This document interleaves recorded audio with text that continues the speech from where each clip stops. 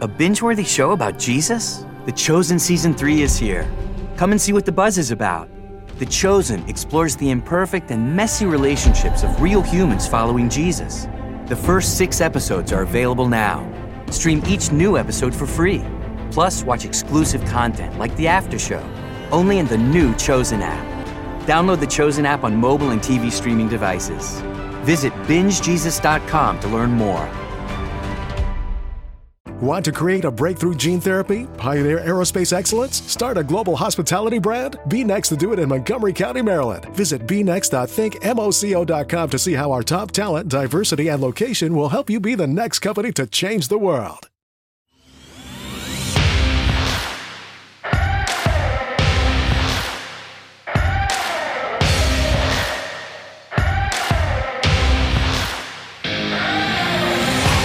Welcome to the Fantrax Toolshed, a podcast covering all aspects of fantasy baseball to help you win all of your fantasy leagues. From dynasty to prospects to redraft, we got you covered. Now, here are your hosts, Eric Cross and Chris Clay.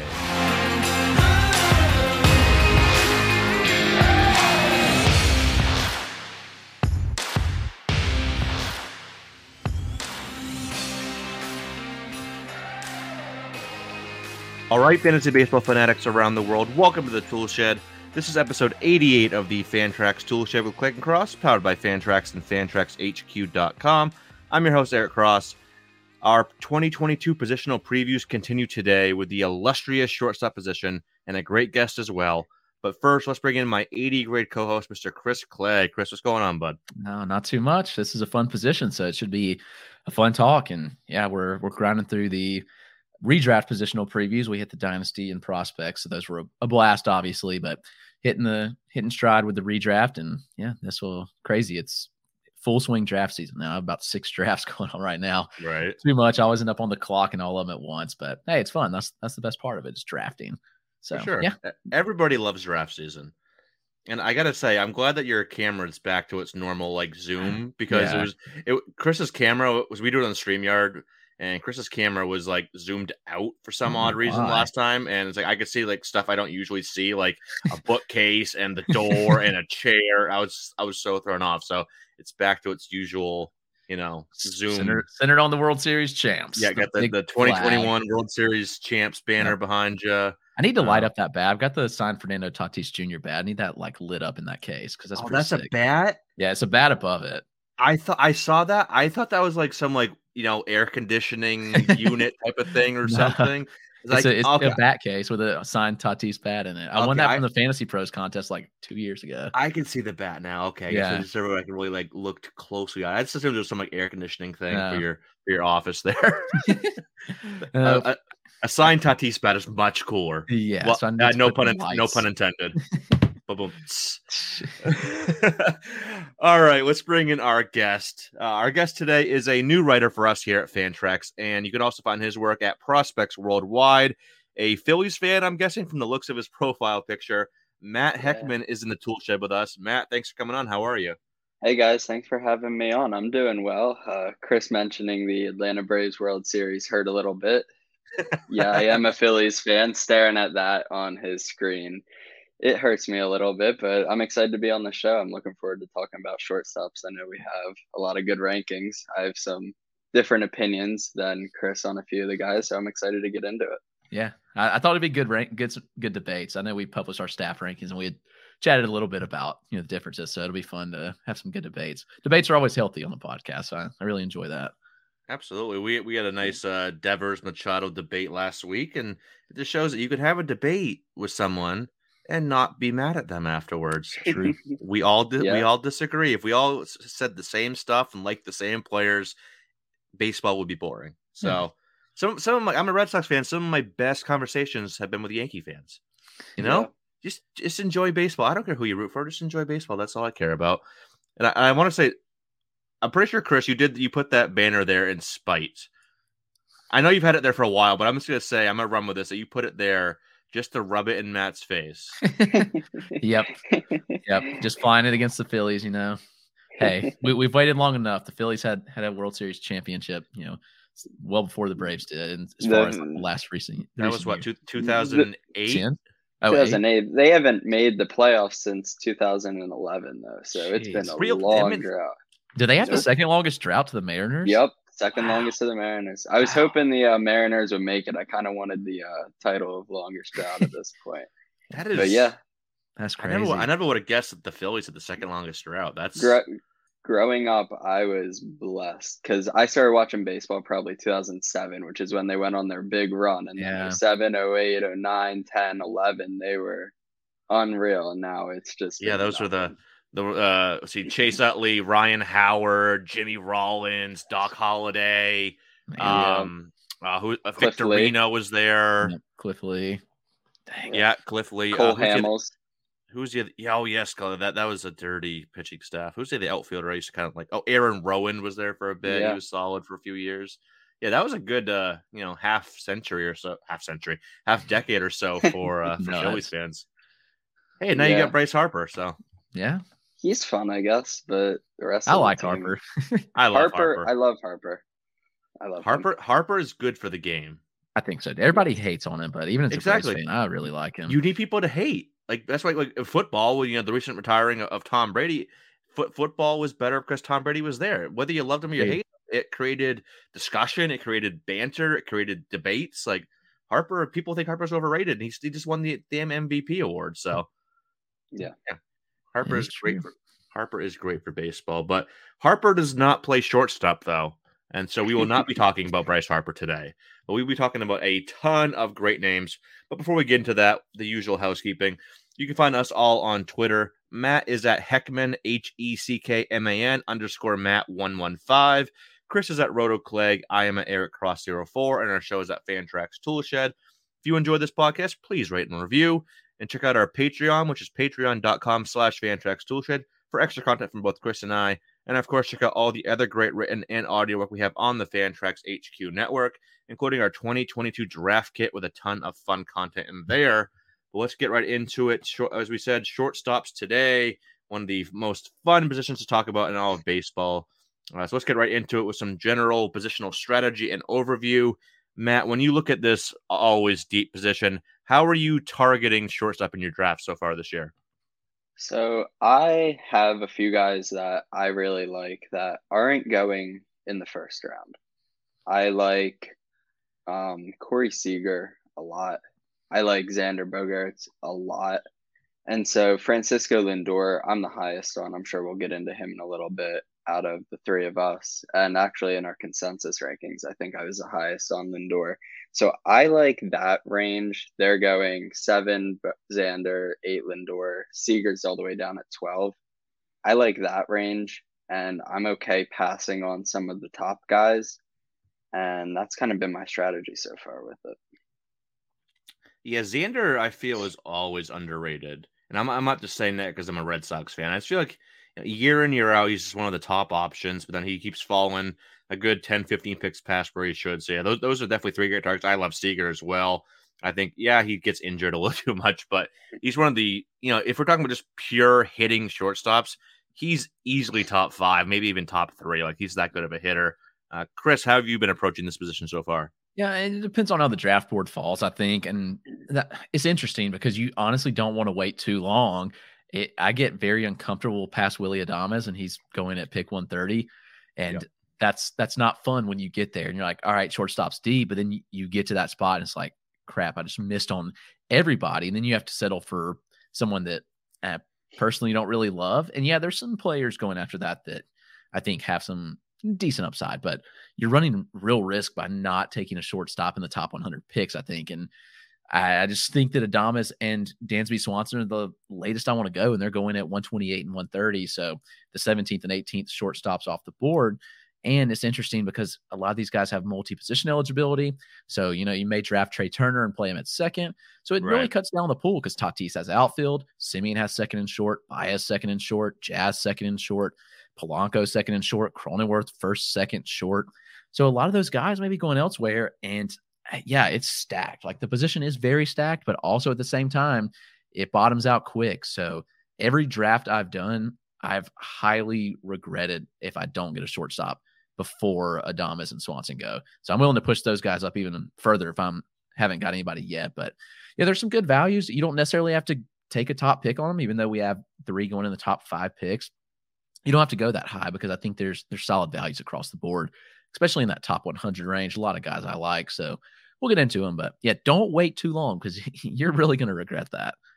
Yeah, you almost fall into a trap where you just think, "Oh, shortstop is deep," which it is, and now I'll wait on it. You wait too fast, especially if you're like on one of the turns or near the turn, like picking 14th out of 15 or second or whatever, and you think, "Oh, I'll wait till it comes back around to me 20 whatever picks from now." Then all of a sudden, like Correa goes and Cronenworth goes and Swanson goes and Adames goes, and then you're stuck with your starting shortstop being someone like Ahmed Rosario or Luis Urias or something like that. So yeah, definitely you can wait, just don't wait too long because yeah, as Chris mentioned, it bottoms out hard. Not in terms of ADP because there's still there's not like a big gap ADP wise between Adames and the next group of players, but in terms of talent wise, in terms of safety, in terms of this comfortability in who I want as my starting shortstop, I don't want guys below that. And just put it in perspective, Adames is the 18th shortstop off the board. And yes, like Chris mentioned, like at least 6 or 7 of those guys have multi-position eligibility, but yeah, don't wait too long. But yeah, I love this position. Usually I try to get, I usually like to have my shortstop after before the top 100 picks. So that gives me, there's 14 going in the top 100. So I've been kind of settling into like the back end, more like the 60 to 100 range. There's some good targets back there, but I found myself getting a lot of like that second tier of Tim Anderson, Story, and even Semien, who I think is kind of fallen to a more an ADP that I'm more comfortable with taking him at in the low 40s now. Bogarts, Lindor, a lot of good targets there. So I'll try to hit that second tier, if not that fourth tier near the back of the top 100. But let's go right to the top here. We already talked Trey Turner a good amount last episode, or no, 2 episodes ago on second base. So we won't really dive into him too much. He's the consensus number 1 overall player for a lot of people, ADP of 1.3. But right behind him is Fernando Tatis Jr. at 2.5. He's been taken number 1 in a lot of drafts, but has a bit more risk. Obviously, last year still put up the huge numbers in just 546 plate appearances. Still put up 42 home runs, 25 steals, 99 runs, and 97 RBI. He'll be dual eligible this year, shortstop and outfield. But are we worried about Tatis' shoulder? Obviously, he's shown, like with Acuna, that even in 5 months worth of action, you can still put up generational type numbers. But is he a little too risky to be taking in the top 3 where he's going? Matt, if you were the top 3 pick, let's say Turner goes 1 and you got the number 2 or number 3 pick, Tatis is sitting there. Are you comfortable with that shoulder and taking Tatis there? I think I am. And that's not to say I'm not worried about it. I was doing some research actually earlier today preparing for this podcast, and I read an article from a doctor who focuses on shoulder subluxing, and he said if you don't get surgery, you actually re-injure it like 64% of the time. And so I think he's going to miss some time. I think I have him projected for 141 games. But even in those 141 games, I think he's so good and he gives you so much value, stealing bases, hitting home runs, batting average. He does it all 5 categories. I think the chances, if you get 150 games, he can win you your league. And so I might be a little high in projecting him 141, but I think he's worth the risk. Like, he's that good. I don't think 141 is too high. I mean, last year he played in, what did he play in last year? 130 last year. So, 140 I think is right. You probably have to, even if he doesn't have an IL stint, maybe they just give him an extra day off here and there to keep him fresh. As I think San Diego still hopes they're going to be a playoff team next year. So, I think 140 is about right. And yeah, even 140, you saw what he did 130, 42-25.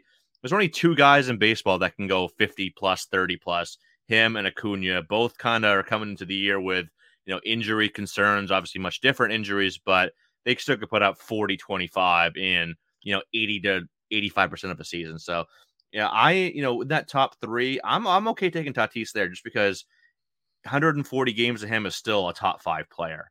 And 150, 155 is the number 1 overall player ahead of Turner. We love Turner, but Tatis has higher upside. That's just how it is. So I'm fine taking him top 3 if I have a top 3 pick, and I have in a couple drafts so far.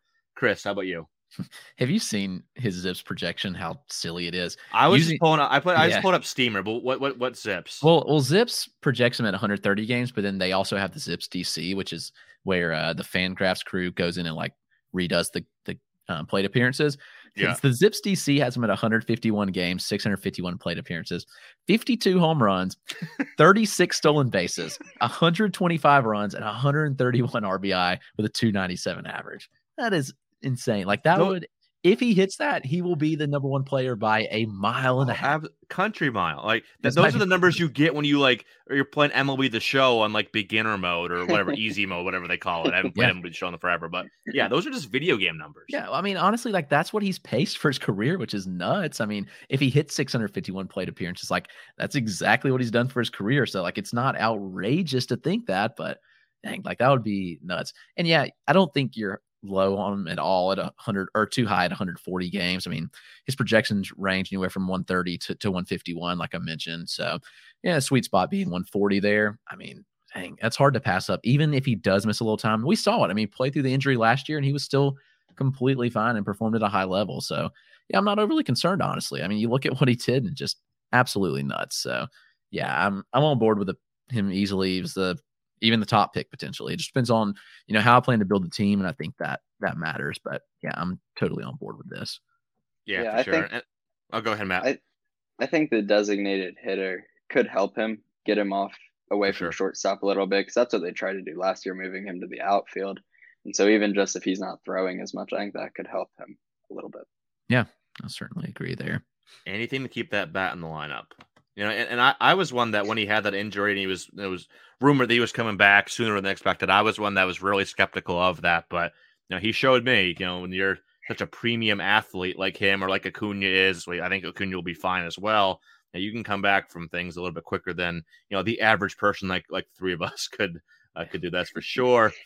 Moving on here to the next one. This would be a fun little conversation because I think, Matt, you had this player ranked a bit lower in your consensus rankings. I'm trying to find where you had him.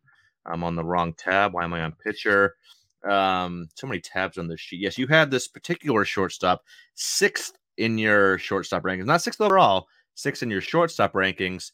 And well, Chris and I'm assuming we had him. Do we have him 2? Or we both had him 3 overall behind Turner and Tatis, and that's Mr. Bo Bichette. So Matt, I'll give you the floor here. What is it? Why did you rank Mr. Bo Bichette, my boy, Bo Flows, 6th at this position? What do you see in the profile? So I want to make it clear I like Bo Bichette. I think the top of shortstop is pretty loaded. And so we're going to get into another guy, I think, next that I ranked way lower that I don't necessarily like as much. But I like Bo Bichette. I just think people are getting too caught up in projecting linear progression for him. I don't think it always happens like that.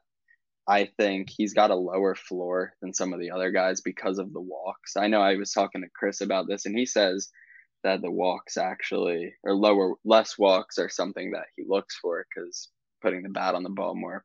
I think the floor is lower. If you're not getting on base, especially you like the steals with Bichette, if he's not walking as much, not getting on base as much, I think that could affect it. His launch angle was dropping a little bit, so drop in line drive percentage, and he was still having a 354 BABIP. I think that would come down a little bit potentially. I just think if that BABIP drops some, his floor is way lower than a lot of the other guys up there.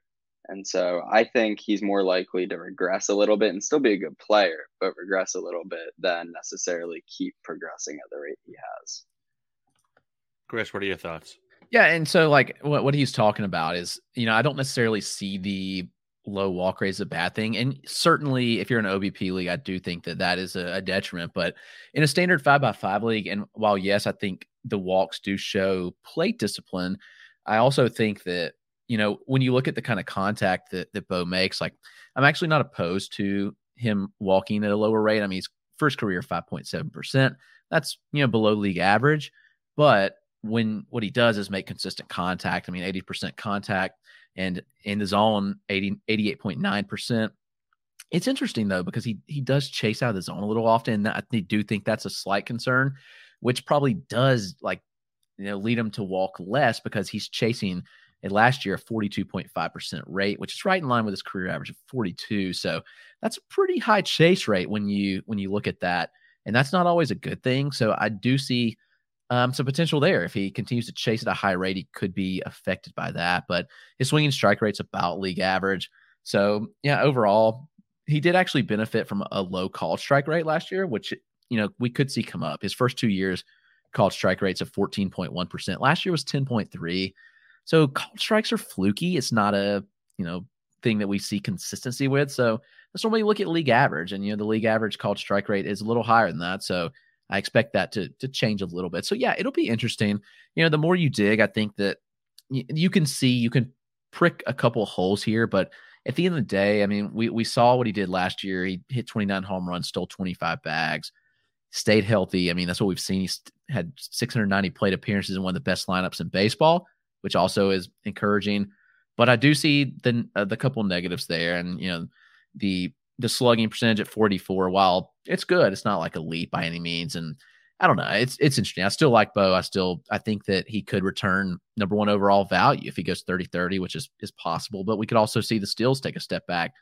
But I will point out he was 25 of 26 last year. Like, that's a huge, huge thing for me, is when they steal at a high rate. And that's being only caught one time in 26 attempts is very encouraging. That'll keep you getting the green light. So yeah, it's fun discussion for sure. But yeah, I'm still in on Bo. I'm definitely in on Bo. I think everyone that knows me knows that. I've always loved Bo. And the thing with Bo that I'm not, yes, the chase rate is very high. Like you said, the chase rate last year, like Chris mentioned, 38.1%, which is well above league average by around 10%. But at the same time, his whiff rate was better than league average. Whiff rate was only 22.3%. It's just Bo now is the same guy that I saw back in AA when I was seeing him and Vladdy and Biggio and Gurriel in AA New Hampshire. He's aggressive, obviously, but I think with his contact skills, he can just put the bat on the ball. Like you've seen, like his swing rates are high, his chase rates are high, but the fact that his whiff rates are still low, plus the contact rates are high, as Chris mentioned, I'm not overly worried. His walk rate's around 6%. That's fine. K rate was under 20%. XBA was 291. Like, I think Bo is absolutely legit. Like what we saw last year, I think is a very fair expectation of what we can expect moving forward, and maybe even a little more. I wouldn't be surprised to see that home run rate, get up, or home runs get up into the low 30s, put up like a 32-26 season or something like that. While being one of the top run scored guys in the league, hitting high in that loaded Toronto lineup, even without Semien. Well, hopefully they bring in another bat, like they've been kind of rumored to, whether it's Joe Ram, whoever. That's still going to be a very loaded lineup. You'll have Vladdy and Teoscar and Springer hitting right in front of him or behind him. So yeah, I think he's just a 5-category stud. There's slight concern with how aggressive he can be. Maybe that does get him in some trouble at times, but it really hasn't yet. And we've seen that kind of aggressive approach work for others. Like obviously Vlad Guerrero Sr. comes to mind. Adam Jones, obviously to a lesser extent, but he was always aggressive, but put the bat on the ball consistently and drove the ball. Like Bo has really good quality of contact metrics, really good contact metrics in general, plus a good sprint speed. So I'm in. I love Bo, and I'll be fine taking him in top 5 if I get a pick there. Though I haven't had many picks in that 4, 5, 6 range. I've been a lot in the 7, 8, 9 or tail end of the round. So I don't have many shares of Bo yet this year, but plenty more drafting to be done. So I'm sure I'll get at least a few shares of my boy Bo here. But moving on to the next one here, Tim Anderson. He's another guy that's had a overly aggressive approach, but with higher contact rates. And I think every year a lot of people kind of just waiting for the wheels to fall off. Like, all right, last year wasn't legit. Oh, last year wasn't legit. But now we're looking at the last 3 years. He's hit well over 300. Last year at 309 was actually his worst average season in the last 3. Hit 322 back in 2020, 335 back in 2019. He's always been right around like a 20-20 pace or right below that. So not huge power speed, but just that consistency has been a huge thing for Anderson's value. He's coming off the board as the 4th shortstop, barely ahead of Trevor Story, 36.0 to 36.3. And But Matt, you're not liking Tim Anderson either, are you? So what is it about Tim Anderson that you don't like?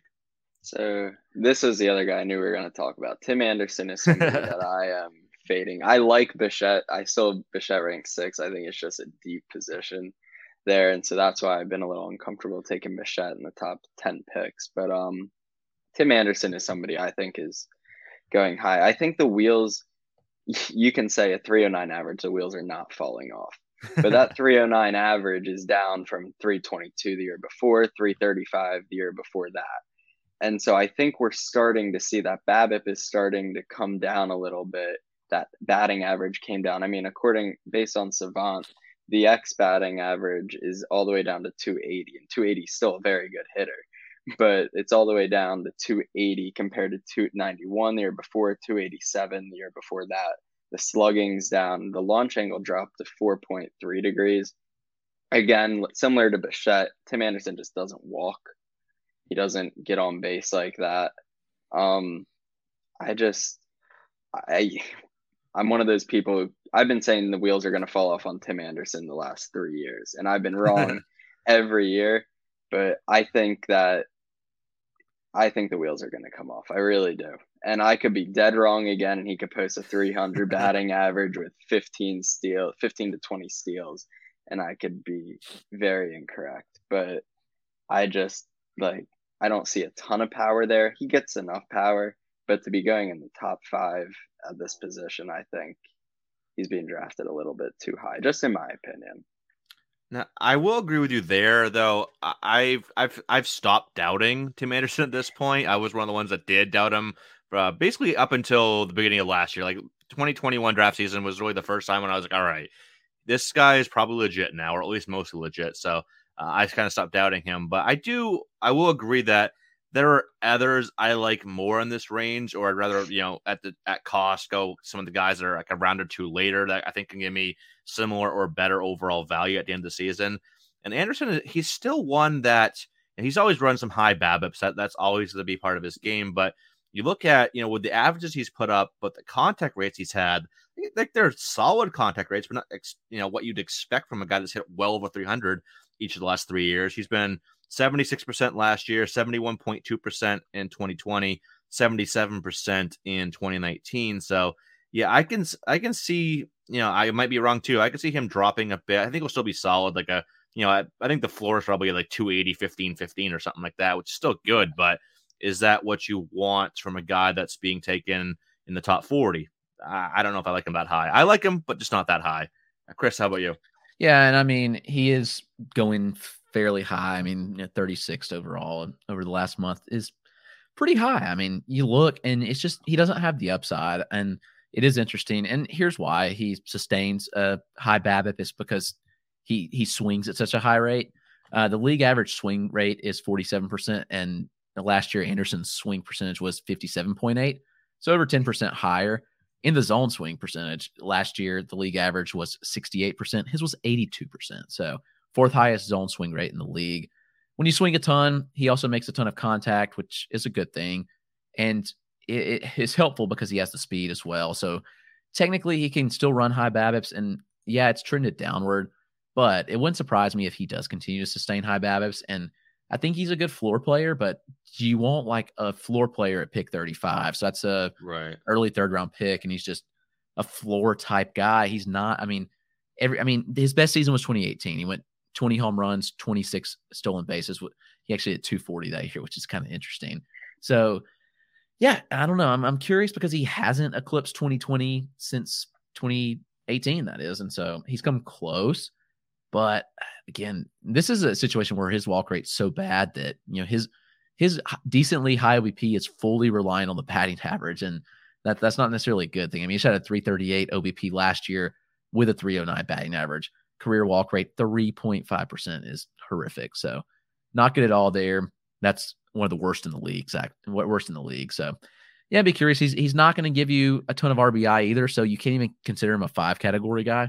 Honestly, is he more of like a 3.5 category guy? He's got batting average, so we'll give him a 1 there. He's going to score runs, so 2 there. Stolen bases are 3. He's not really like a full category in home runs. He's not helping you in RBI, so I don't know. He's certainly interesting, but I like him, but I don't love him enough to pick him at pick 35. He's what I call a 5 category, 3.5 category guy. And I'll explain what that means. So that kind of might sound really weird, but he gives you all 5. But like 3 of them are like, you get like a half point. So it's like 1 full for average, 1 full for runs, and then like half for the other 3. So it adds up to 3.5. That's what that's my little weird analogy, but yeah. Fair. I think we all, I think I like Anderson, but yeah, I think we're all in agreement. Whether you like him or not, that 36 is too high. We'll group him into with Trevor Story here, who's being taken right behind him by 0.3 picks on average in January. Again, all these ADP, as with previous episodes, is NFBC Draft Champions ADP from January 1st until now. And Trevor Story is going basically the same exact pick as Anderson. Chris, would you rather have Anderson or Story? And in addition, two-parter here, let's say Story lands in like a really good spot. Let's, like with the Yankees or with the Astros or someone like that. How much higher would that bump him up for you on your draft board? I think he's going to soar pretty much regardless of where he signs. Like, it's just a kind of thing where people are sitting and waiting for him to sign. And when he does I won't say soar. I think he bumps up into the top 30 probably. But yeah, I'd much rather have Story than Anderson. Even though last year was a down year, he gave zero effort. I mean, look at all that happened over the course of last season with him and the Rockies, and he wanted to be traded. They wouldn't trade him. Like, he had zero effort. I mean, you can't fault him. I mean, yeah, it's not the best thing in the world to give no effort and going into a contract year, but they also should have traded him. So he didn't want to be there. It was clear. They gave him the qualifying offer. He declined it. Yeah, whatever. But he still hit 24 home runs, still stole 20 bases. The biggest thing was the batting average was down, but I'm not overly concerned about that. His BABIP was really low last year in comparison. But we saw what happened with Arenado when he left Coors. And yeah, I do expect the batting average to go down. Like, Coors' number one benefactor is batting average. So we can expect that to go down, but also he's still going to be a solid player. Even if he's a 275 hitter, he's going to give you 30 home runs and 20 stolen bases, in my opinion. So I'd much rather have that than Anderson. And, the batting average is nice for Tim, but give me this upside with Story. He's still got it. There's still a chance that he lands in a really good lineup in Hitters Park, which will only benefit him even more. So yeah, I'm in on Story at the price, actually. I am too. And, even though the batting average dropped off, he was still 2020. And a lot of the other metrics didn't really fall off much at all. They're very similar. Some even improved. He improved the K rate a little bit more barrels, a little higher exit velo. All the expected metrics are pretty much in line with previous years. So maybe he's not first round Trevor Story anymore, but can he still be back end second round Trevor Story? Absolutely. He's still only 29. Like, I feel like Story should be older. He's been around for so long, it feels like, but he's still only 29 years old. Still a annual 2020 threat. He's been, he's been 2020 every year since 2018, and he was on a 2020 or better pace in 2020. I'm saying 2020 way too much. In the year 2020, because he had 11 home runs and 15 steals in just 59 games. So 4 straight years of either 25 home runs or more, 20 or more steals, or being on pace for that. And this is the first year the average fell off. Like, but previous 3 years was 291, 294, 289. So I can definitely see him bouncing back. Obviously, really depends on where he lands. I think the batting average will probably go down. Like Chris mentioned, Coors Field is a big boost for batting average in general. So want to see where he lands. But I think this is fair in general. Even if he lands in like a neutral Hitters Park, this is still a solid value for a guy that can give you 20-20 from shortstop. And I think there's definitely some room for more there. Matt, how about you? How are you feeling in Story this year? I like him. I don't think I love him because of what I said in my draft strategy earlier on, just at the price he's going, because I like guys like Bogaerts. I like guys like Lindor and Seager, who are the next 3 really going after him, minus Franco and Baez. But so I like Story. I actually had a bet going into the year that his batting average is going to come down. The launch angle concerned me. For my senior research project, I did a research on how launch angle affects. It was WRC plus, and he came out as one of the biggest guys that my model kind of predicted regression coming for. And so that 20.8 launch angle from 2020 concerned me, and he actually dropped that, but his results were worse.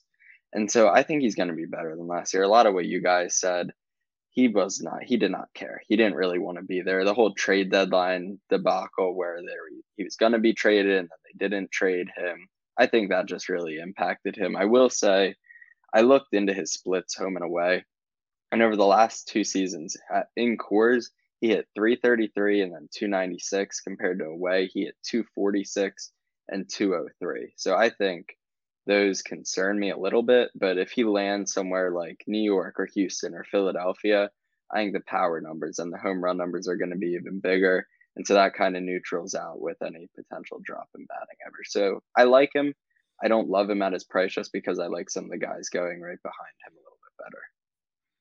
That's fair. That's fair. Now, before we move on, real quick, where do you think? I'm putting everybody in the spot. Where do you think Trevor Story signs? I will say Houston. Chris, where do you think he signs?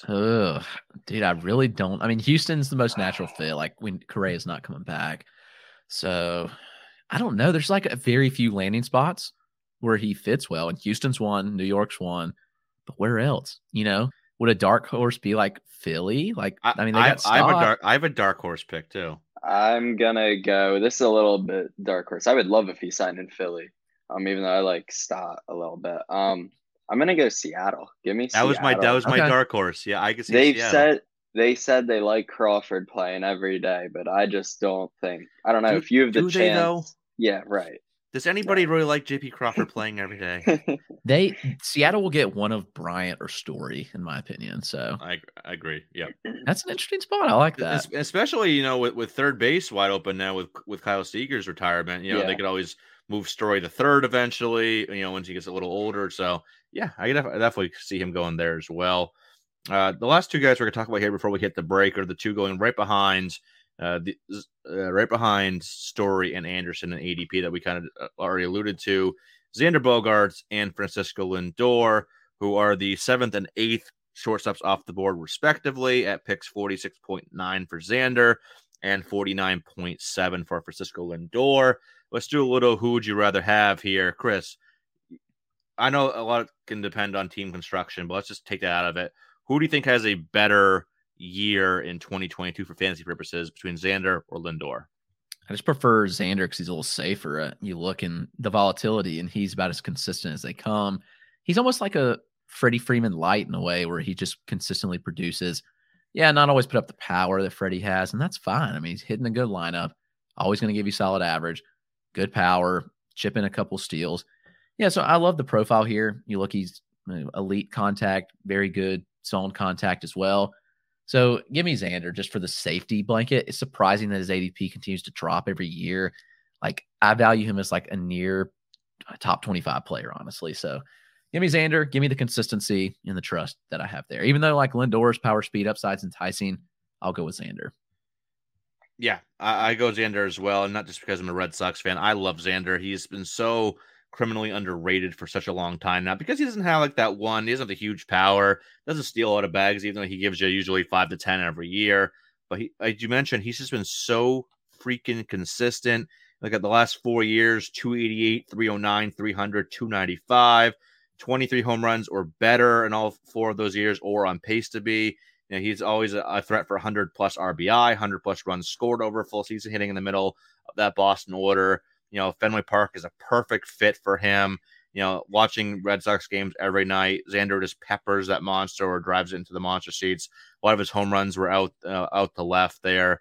He has what's his pull rate? 41.6% last year. So he definitely, is a great fit for Fenway. And I like Lindor. I think I have been a little overly critical of Lindor, especially earlier on last year when he was really struggling. But we've seen the floor fall out from underneath Francisco Lindor. We saw that last year, 230, 322, 412. And while I could argue he has a slightly higher ceiling for fantasy purposes, and we've seen that, than Xander Bogaerts, I'd rather have the safety there because I just don't see Xander having that bottom out 230 type of season that we saw from Lindor last year. So I will go Xander as well. Matt, how about you?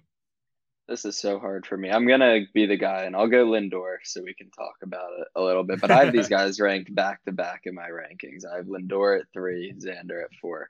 I'm actually working on something right now with ADP and how that kind of translates into success and if certain positions are more successful than others. And what everything you've said about Xander is true. What I found is he's finished inside the top 7 at shortstop 6 of the past 7 seasons. And that was not ranked on roto scoring. That was ranked more points focused. But 6 of the past 7 seasons, he's been inside of that top 7. And so that consistency is really, really difficult to pass up.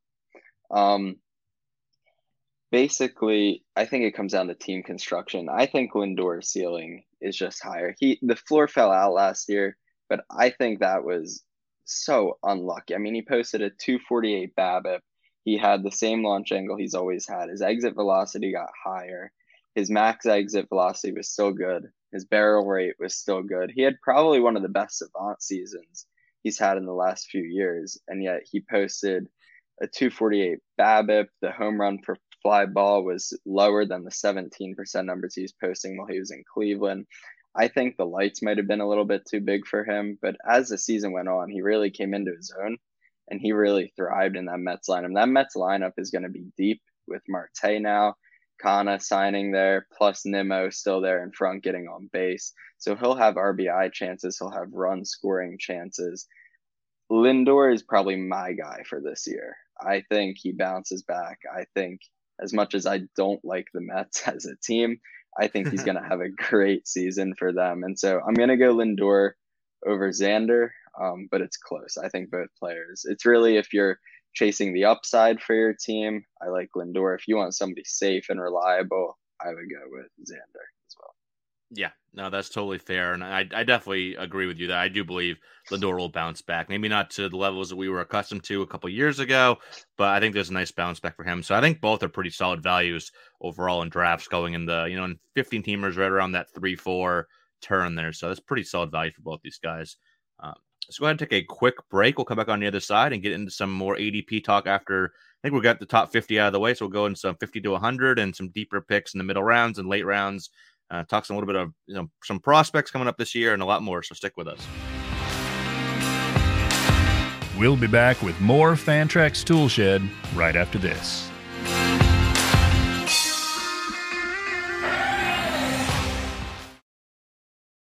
Hey, MEAC fans, it's time to step into a championship. The 2023 MEAC Men's and Women's Basketball Tournament tips off March 8th through the 11th at the Scope Arena in Norfolk, Virginia. Join all the Me action with competitive basketball games, fun theme nights, and fan fests, official after parties, and comedy shows. Tickets are on sale via Ticketmaster, and you can log on to meachoops.com for more info. The 2023 MEAC Basketball Tournament. Who will be crowned champion?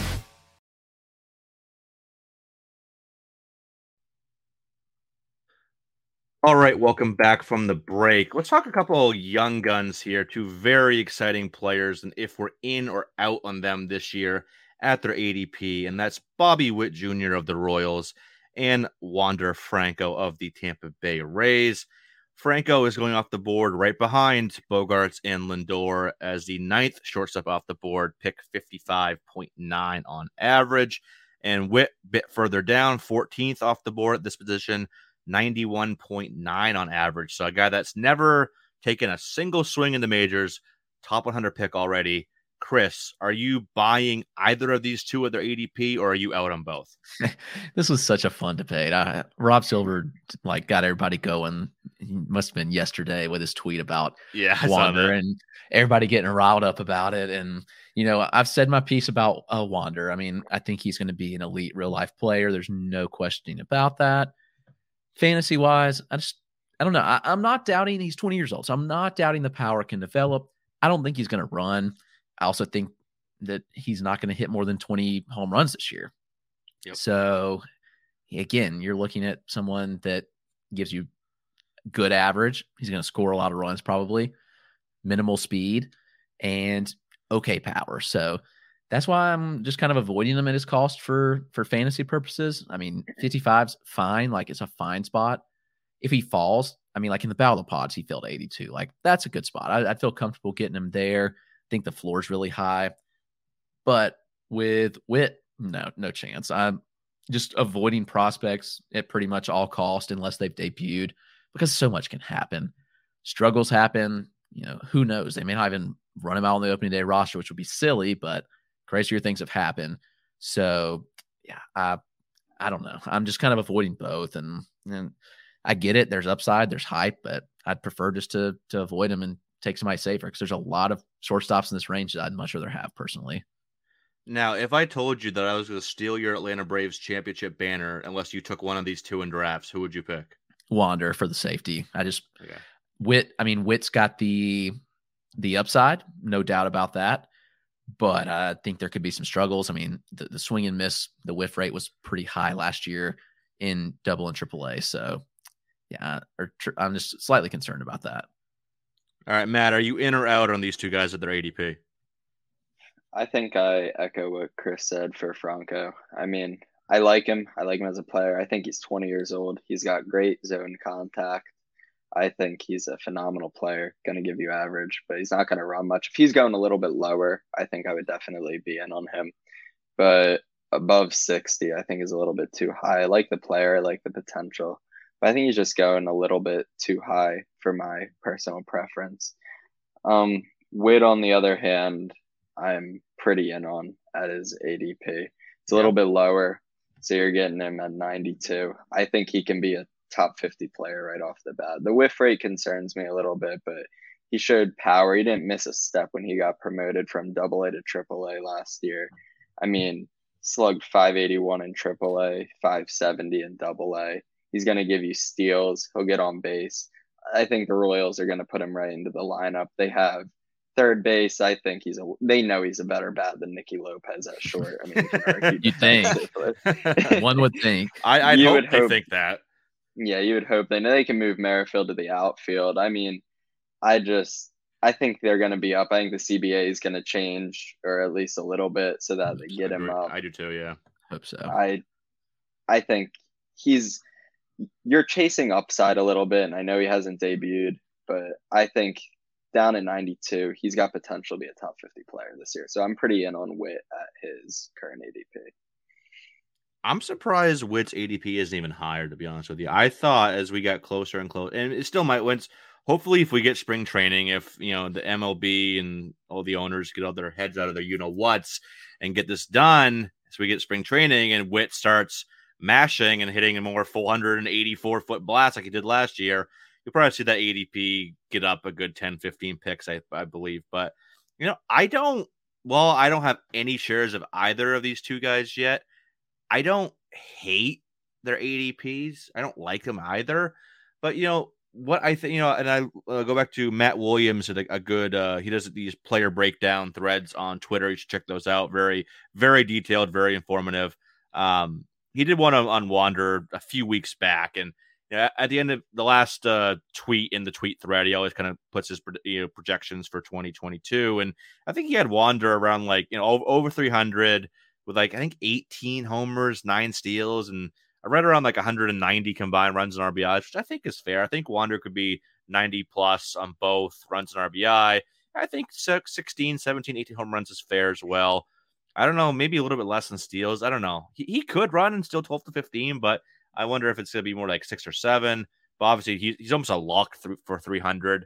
So basically, comparing him to a Tim Anderson, he could be Tim Anderson minus some speed. It's really the bigger difference there. So, picking him in the 55 ranges, and I think I like other values better, so I've been going other ways, but I don't hate that.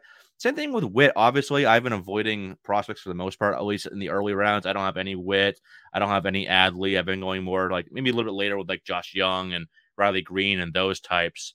But, for a guy that he could go 2020 this year, I don't know. The upside is there for top 50. I totally agree there, but we could get a 240 average and 15-15, which is still, it's a decent rookie showing, but is that, top 100 pick worthy? No. So I think there's a wide range as there are with every prospect. We saw that last year with Jared Kelenic struggling that we didn't think was a struggle. So never know with these prospects. So I'm out on him and his ADP, but then again, it wouldn't shock me if he returned top 50 value. That really wouldn't shock me at all. He's that talented. Talk about a guy that had a 33 homer, 29 steal season last year while hitting 290, 361, 576. So he's my number one fantasy prospect for a reason, but I think this year I might pump the brakes a little bit at his ADP. Another kind of wide range ADP guy, Javier Baez, his ADP in January NFBCs. He's going off the board right behind Wander at 63.5 overall, 10th shortstop off the board. He has dual eligibility, but the volatile profile that we've there's a few of those guys with the separate profile, the aggressive profile, but he strikes out more than the other guys that we've already talked about. So, Matt, are you in or out on Javier Baez as a fifth rounder in NFBC, like 15-team leagues? Very out. I'm out. He's a frustrating player to roster because I've done it in previous seasons. You get some real good highs and then you get some real bad lows. And streaky players like that are just difficult, I think. The whiff percentage is not good. The strikeouts are not good. I think he's going to lose some of his home runs going to Comerica. I know you guys talked about that a little bit when you did second base. I think he is going to lose some of that power. I think he'll be fine. I think he's going too high for my liking. So I'm out on Baez. Chris, I know we already talked about him a little bit, but just quickly, are you in or out on Baez at 65? Yeah, it's too high. I just think there's so much volatility. Yeah, I think there's an intriguing power speed blend, and that's the reason that he's going this high. But with the volatility, don't love Comerica. I mean, I would say it's a lineup downgrade to an extent unless they go out and get somebody else. I know Green and Torque are coming, but you can't count on that yet. So, and they're rookies too. Who knows? What they'll give you this year. Right. They're not going to be. I won't say they won't be, but they might not be huge impacts right off the bat. So I think that's really important. But yeah, I'm just going to avoid him at the cost unless he falls pretty significantly, which won't really happen, I don't think. Agreed. Yeah, no, I'm out. I don't think it's a terrible ADP. We've seen him return value well above this. When he's on, he's one of the, can be one of the guys that carries your team for multiple weeks at a time. But the peaks and valleys are just so profound with Javier Baez. And so I like him. Well, he's a really fun player to watch. I think he's one of the most exciting players in baseball in general. See what he does defensively as well up the middle. But yeah, for fantasy, I'm out. And a lot of that has to do with a couple of the guys going behind him. We already talked about Jazz, so let's skip over Jazz here. But we have an intriguing set of three players with Witt in here as well. But we haven't talked about yet. Jorge Polanco, 12th shortstop off the board, 84.7. Corey Seager, 86.9. And Carlos Correa, I'm surprised he's only going at 107.6. That is very surprising to me, honestly. But for me, a guy that I've been targeting a ton is Corey Seager. Like I said earlier, I think he's one of the top 5, best pure hitting shortstops in the game. Even last year, yeah, he was limited to 409 plate appearances. Still slash 306, 394, 521. His XBA has been 295 and 326 each of the last 2 years. And it's been above 288 in all 6 of his seasons. All 7 seasons. It's been around 7 years. Wow. All 7 years except for 2019. The hard hit rate has been above 49% each of the last 2 years. Quality of contact is there. Barrel rates well over 10%. Average XFE low 93.2 and 91 each of the last 2 years. He doesn't steal. I get that. People like getting speed, especially in the top 100 picks. But assuming he's healthy, and that's an if. He's missed a good amount of time over the last handful of years. He's only played over 130 games 3 times, the last of which being 2019. And under 100 games in 3 of the last 4 years. Well, one of those was the shortened 2020 year. But I think there's a chance for 30 and 100 and 100 with a really good average. Like he could be Freddie Freeman type numbers without the speed, and getting that at pick in the 80s here, I'm all over it. But between Seager and Correa here, Matt, are you liking either of these ADPs for this year? I love Seager's ADP. I really am echoing everything you said. Over the past, I know it's over a few seasons because he has struggled to stay healthy, but his last 641 plate appearances, he's hit 306, slugging 545. Like that value that late in drafts is just hard to replicate. And so no, he's not going to steal. I think the Rangers lineup's going to be better than people give it credit for. I think Nathaniel Lowe, now that he's going by Nathaniel, I think he's going to take some steps forward. They got Young coming up. Semion's going to be over there. So I don't think it's going to be that bad. It's not going to be the Dodgers juggernaut of a lineup, but I don't think it's going to be that bad. And you're already seeing him discounted some because of the injury. So I think he's great value going that late. I like Correa's value too. I think he's pretty fairly valued. I'm surprised he's as low as he is too, but Correa or Seager's the one that I'm all over. Yeah, I am really surprised. Yeah, I love Seager, but Correa, that's a very good value because Correa could put up similar numbers, not quite as much average. I think, Seager will probably get him by a good 20 points there, but the counting stats, home run, he doesn't steal it all either.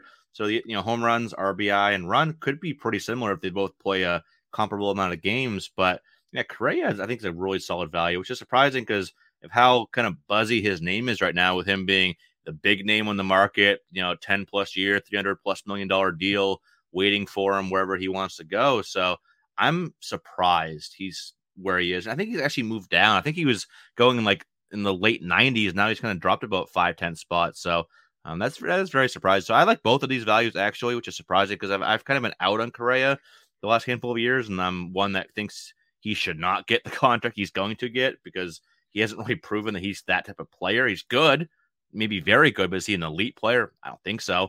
But that's what they're going right these days for a top shortstop. We saw what Corey Seager got from Texas. So I like both these values a good amount. But Chris, what are your thoughts on these two here in 2022? Yeah, and both these players have a strong chance to return a positive on your investment. I mean, look where they're going and just look at the potential value. And, some reference the Battle of the Pods. We got Seager at 97, which is fantastic. Correa went 131 in that draft, which is insane to me. I mean, I just think that there's a lot of value to be had here. And you look at some of the other players going ahead of them, and I think that, you're drafting them and they have to do what you expect them to do in order to, just give you a net zero. But with Seager and Correa, I see it pretty easy for them to return value.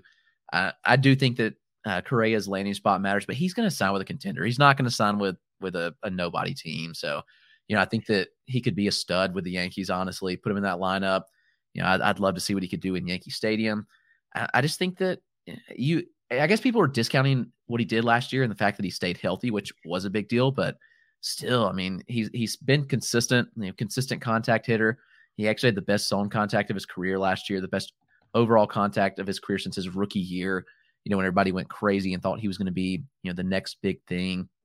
He just doesn't, including me. Right. I mean, he was 2015, he was 20 years old and he was so dominant, but yeah, I mean, I think that he's going to give you a solid batting average, like nothing fancy, but maybe a 275, 25 plus home runs and a lot of counting stats running RBI. So both of them, if they can stay healthy, which Seager, everybody wants to chalk him up as injury prone, but he's had some fluky injuries over the years. So, I'm willing to give him a pass. And I think Seager is just a great pure hitter. And I like him in Texas actually. And I think that's a good spot for him. Like you mentioned, that lineup's going to be pretty solid. I think it's, not elite, but it's better than most people give it credit for. So I'll be happy with either at their landing spot, honestly. Yeah, I do think the Rangers lineup's going to be pretty solid. Obviously adding Seager and Semien helps, but you look at their projected starting 9 here, Russell Resource has Calhoun leading off. Who knows? So this is not, Russell Resource is not, completely accurate, but they have Calhoun leading off. But then Semien in the 2 hole, Seager 3, Adolis Garcia, Nathaniel Lowe, Cole Calhoun. That's not a bad heart of the order. Obviously, Garcia could be, very hit or miss there. So we'll see which Garcia we see in 2022. But I think this is going to be at least maybe like a middle of the pack offense at least. I like Nathaniel Lowe. I want to call him Nate every time. Chris, remember when you posted something about Lowe? I think it was some nice statistical breakdown or something. I forget what it was, launch angle or hard hit rate. I don't know what it was. Can't remember. But then I posted that Winnie the Pooh meme where it's like normal Winnie the Pooh, and I put like Nate next to that, and then the fancy Winnie the Pooh and Nathaniel. Yeah, that was funny. Yeah, I love Nathaniel Lowe. It could be very, very. It's like Reginald Preciado. This sounds very, very fancy saying Nathaniel instead of Nate. But yeah, so moving on here though, a couple other shortstops that are going pretty close in ADP so far, going as the tail end of this. Quote unquote, like the guys that I feel comfortable having as my starters. These are the 17th and 18th shortstops on the board here, going at pick 128 and 130 on average. That's Dansby Swanson of your Atlanta Braves, Chris, and Willy Adames of the Milwaukee Brewers, who broke out second half of last year. We all kind of expected that. So let's play another little head-to-head battle here of who would you rather have. Matt, 2022 only, who would you rather have, Willy Adames or Dansby Swanson? I'm going to go with Adames. I think they're very similar. I have them ranked back-to-back, or pretty close in my rankings also. I'm going to go with Adames. I think just his stat line in Milwaukee last year, hitting 285, slugging 521. I think he's going to be I think he's more upside than Swanson. I think Swanson's a good player. I would be fine taking either really at their ADP. I don't dislike either one of them, but I think if I had to pick, I would chase the upside in Adames, I think. Which one of you has the train in the background? That's me. Okay. It's horrible. When it blares its horn, it's so loud. I only heard it faintly, but is there anybody else, like, whenever I hear a train horn, I just start thinking of the 8 Mile Eminem movie and the song. Am I the only one that does that? Every time I hear it, I start singing like I don't know why. It's a good movie though. Chris, who'd you rather have? Swanson, Adames? I'll take Adames. And who he was in Milwaukee last year was who he has been for his career on the road. His career splits. I mean, he's a 300 hitter on the road. He complained about the batter's eye and Trop, and it seems like that complaint was legitimate because he's career 300 on the road. 36 home runs on the road as opposed to 27 at home. Actually, pretty similar plate appearances there. So interesting stats there. I don't know. I just really think it's a great place to hit in Milwaukee. I'm kind of buying that he's going to be a legit hitter, and he chips in a couple steals. Dansby probably gives you a few more steals, but I'm looking at Adames to at least chip in a handful, which is nice. And I think Adames gives you a better batting average. Like, I think at the end of the day, they're pretty similar. Probably similar power. I would give it Swanson a little edge in stolen bases, but I really do think that the batting average is, much higher for Adames this year. And the projections aren't favorable on him, but I don't think they're taking into account what he did on the road and in Milwaukee. So yeah, I'm thinking he's a 280 hitter, honestly. Yeah, I definitely echo a lot of what both of you said, and I take Adames as well. I think it is close. Like, I have them only 2 spots apart in my shortstop rankings, but yeah.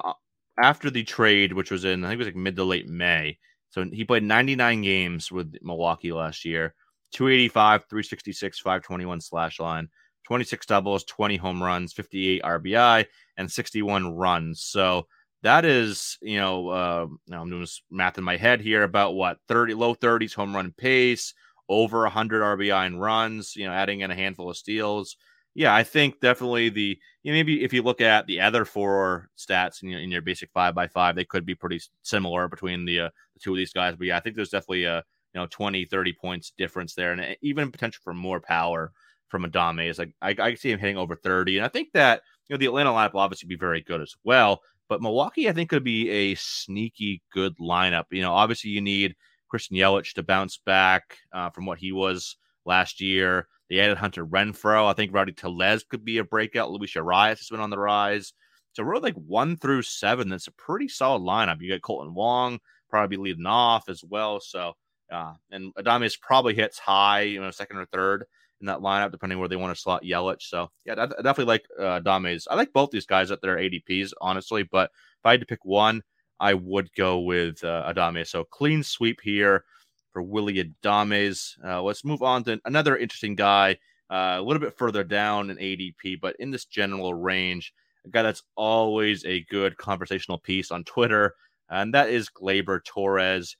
He is going, he's the 20th shortstop off the board with Chris Taylor ahead of him, but pick 144 on average. So only about a full round or so behind Adames and Swanson.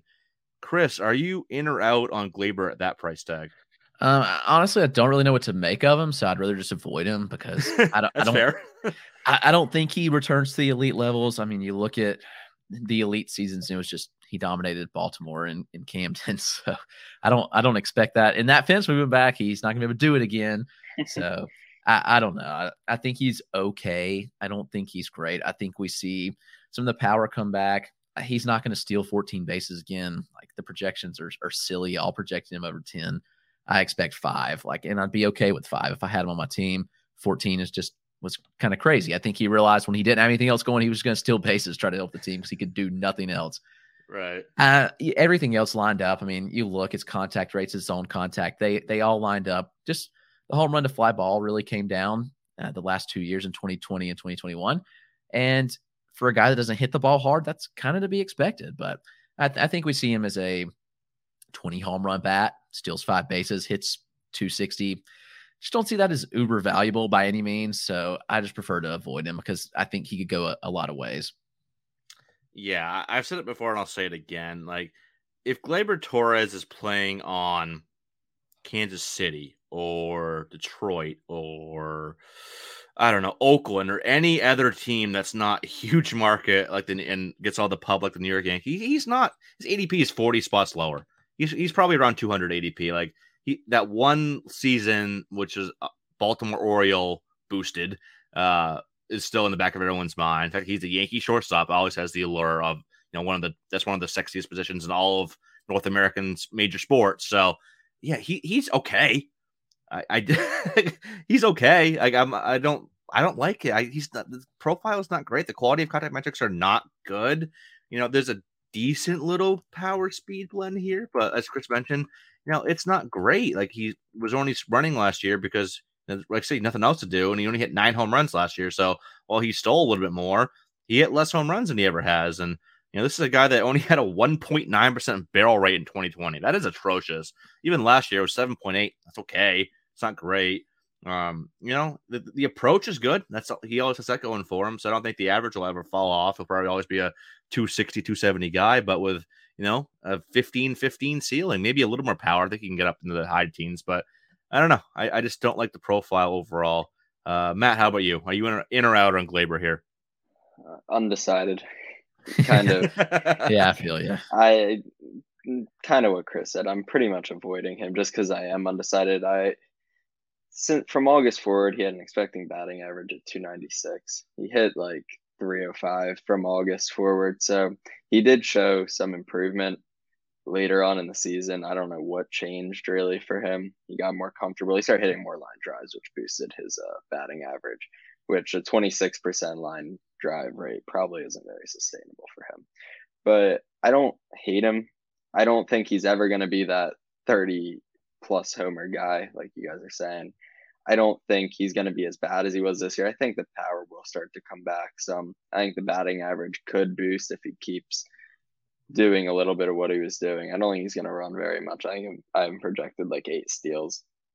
I think he's fine. I don't think he's anybody that I'm targeting. If he falls some, I'm not necessarily avoiding him. If he wants to fall another 15, 20, 30 picks, after that, I'll take him because I think there is some upside there. But he is only 25, but I'm not all in on him. I'm kind of very lukewarm. Yeah, it feels like he's another guy that feels like should be older than he actually is because I think he debuted at 20 or 21. But yeah, I'm just like I said, I don't hate the price, but when I just look further down, at this point in the draft, ideally I already have my starting shorts and maybe even 2 of those guys. There's been a lot of drafts where I've come out with 2 of the top 18 guys. So get a little Bogarts in the round 3 and then pair them up with some Adames in round 8 or 9, whatever that is. So if I already have 2 shortstops here, so I have my shortstop and my middle infield spot already secure, I'm usually looking elsewhere. So yeah, ideally I'm looking elsewhere here. I'm getting some pitching, an outfielder, maybe a closer, corner, use probably corner infielders more so. So you're definitely looking elsewhere.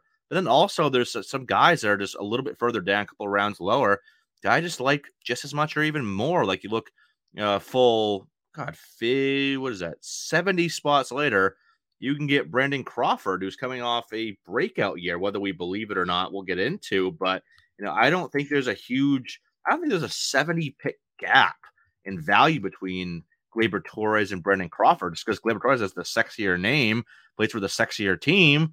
Even though San Fran just won 108 games or whatever it was last year and made it to the NLCS, but Crawford put up a 298 24 homer, 11 steal season with 79 runs and 90 RBI. Like, I could easily see him outperforming Gleyber Torres this year.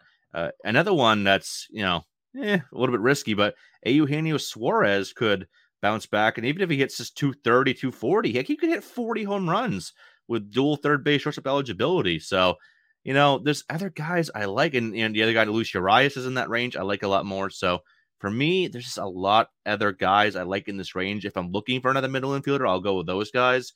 But Chris, what are your thoughts? What are some guys, some of your top targets in this range? Like, 150 to, 200 or 225 range. Who are some guys you really like here? I'm willing to take a shot on O'Neal Cruz. I think that there's interesting power speed blend here. I do think the projections are a little overrating him and people are going a little crazy. But after pick 200, I think he could do a lot worse. And I think he's going to play every day. Should be the everyday shortstop. He even could get corner outfield eligibility. Like, I could see him just not working out at shortstop. They move him in the outfield, give him shortstop and outfield eligibility. That'd be awesome. Surprisingly, hits for a good average. So I'm willing to take a shot there. I do like Cruz a little bit. Don't love this range personally, but it's just one of those where it's like you get it early, or you get it early. Actually, you don't wait, because if you wait, you're just out of luck. But I do like some targets going like after pick 250, going pretty deep. I'd prefer to go there than the 150, 250 range. I just prefer to get my shortstop early, and then I like a couple guys later. So O'Neal Cruz in that range would be honestly the one that really the only one I really like. So, are you kind of similar to me? Like, ideally, are you already, securing your middle infield spot before you get to this point in your draft? Like, are you getting 2 of those top 18 guys like I try to do? Oh, yeah, for sure. Yeah. I don't want to have to deal with it. That's a good way of putting it. You don't have to deal with this range because, I think you could find some hidden value. Like I said, I think Suarez could bounce back.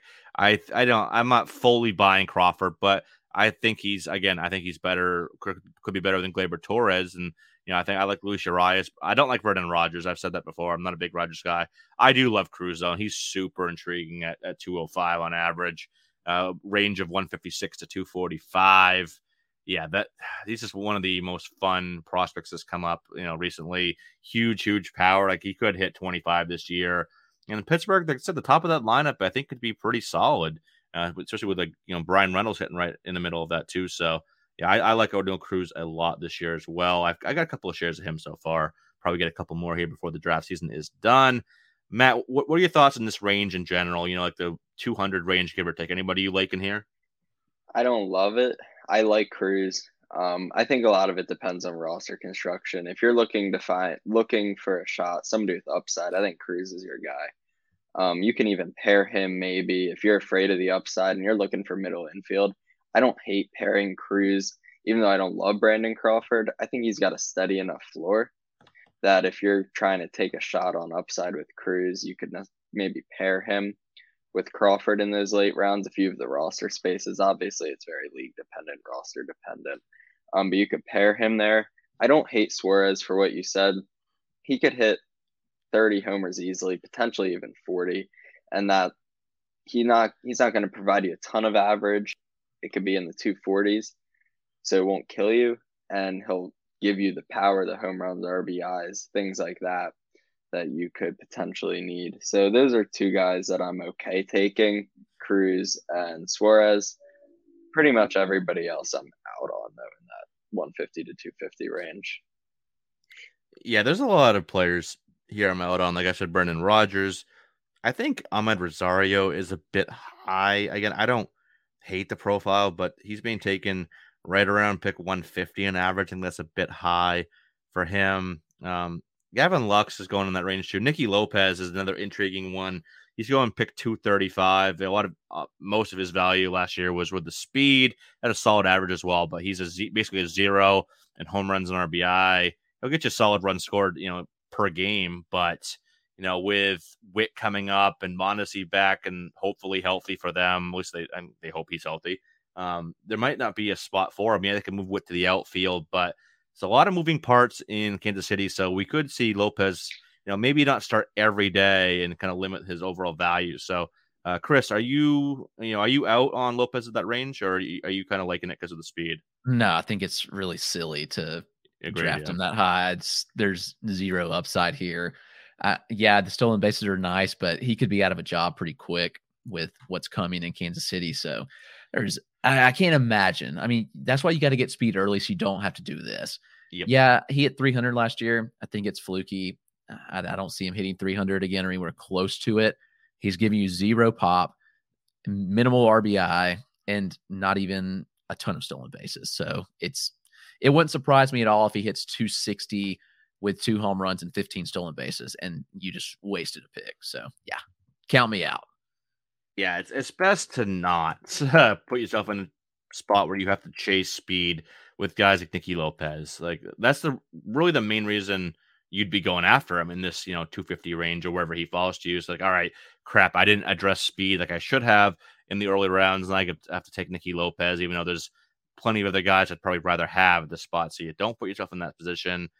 Whether you get speed, in bigger clusters or you kind of spread it out, definitely don't put yourself in that position to be having to draft Nicky Lopez in the 250 range. I'm not going to go after that at all.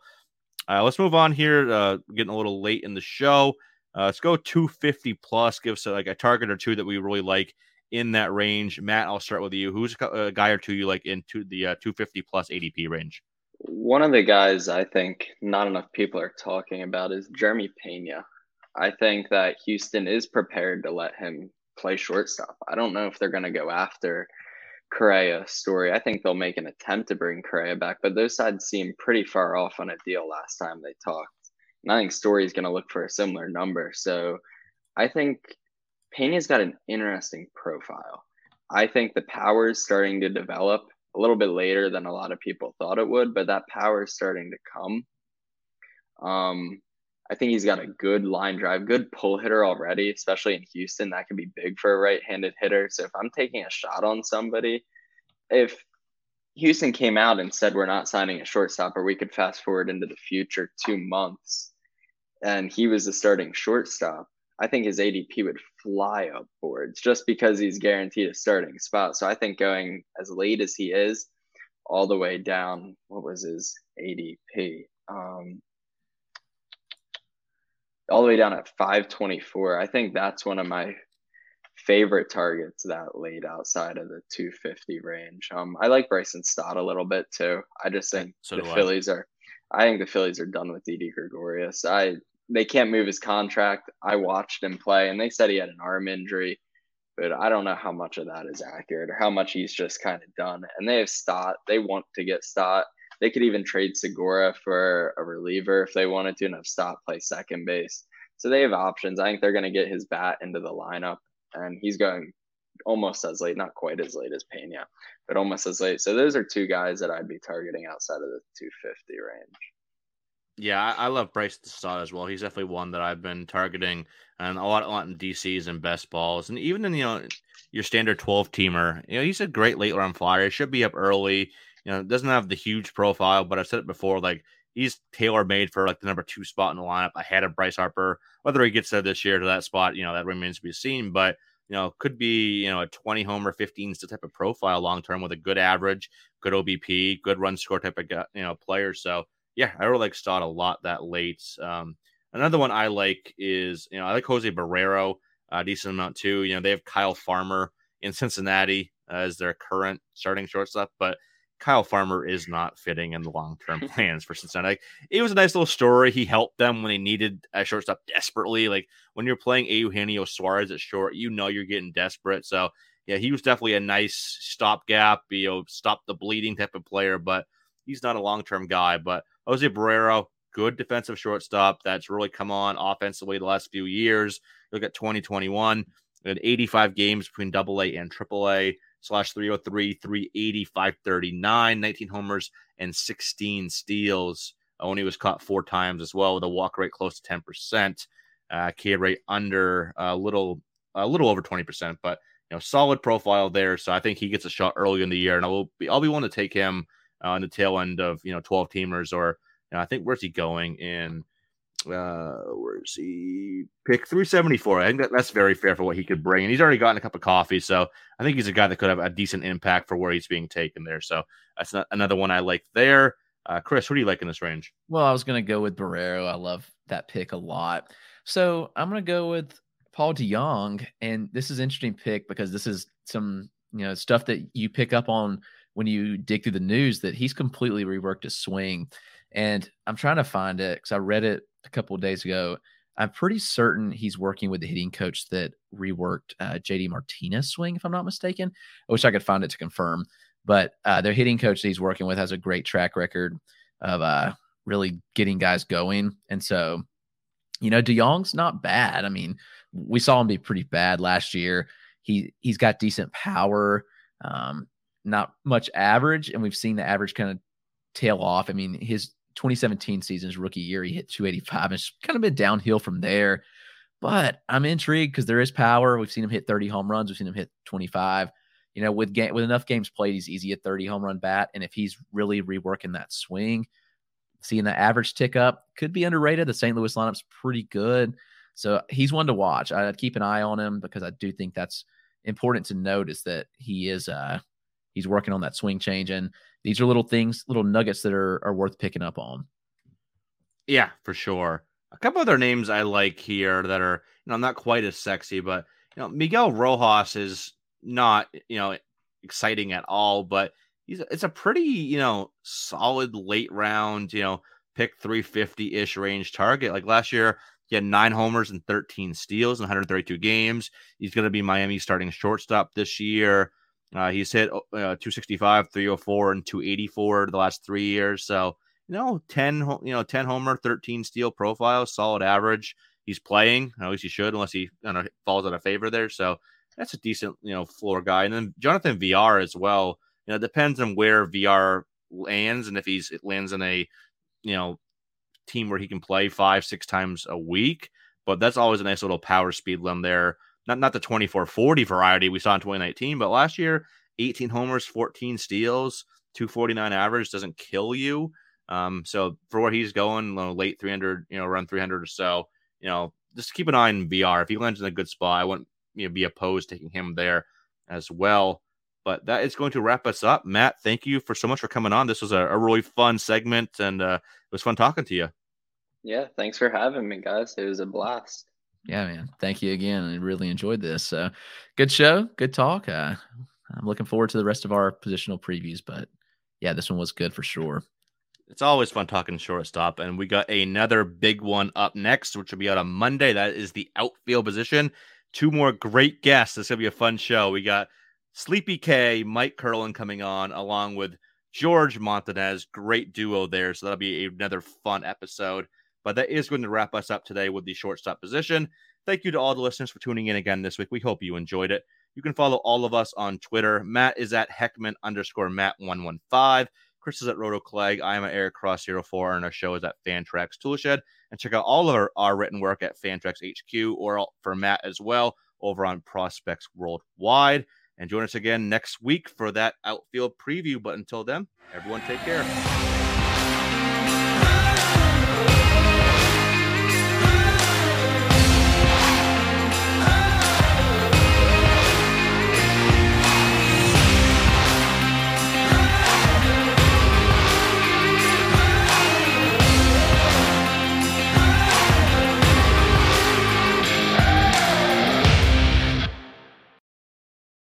Want to create a breakthrough gene therapy? Pioneer aerospace excellence? Start a global hospitality brand? Be Next to do it in Montgomery County, Maryland. Visit bnext.thinkmoco.com to see how our top talent, diversity, and location will help you be the next company to change the world. Want to create a breakthrough gene therapy? Pioneer aerospace excellence? Start a global hospitality brand? Be Next to do it in Montgomery County, Maryland. Visit bnext.thinkmoco.com to see how our top talent, diversity, and location will help you be the next company to change the world.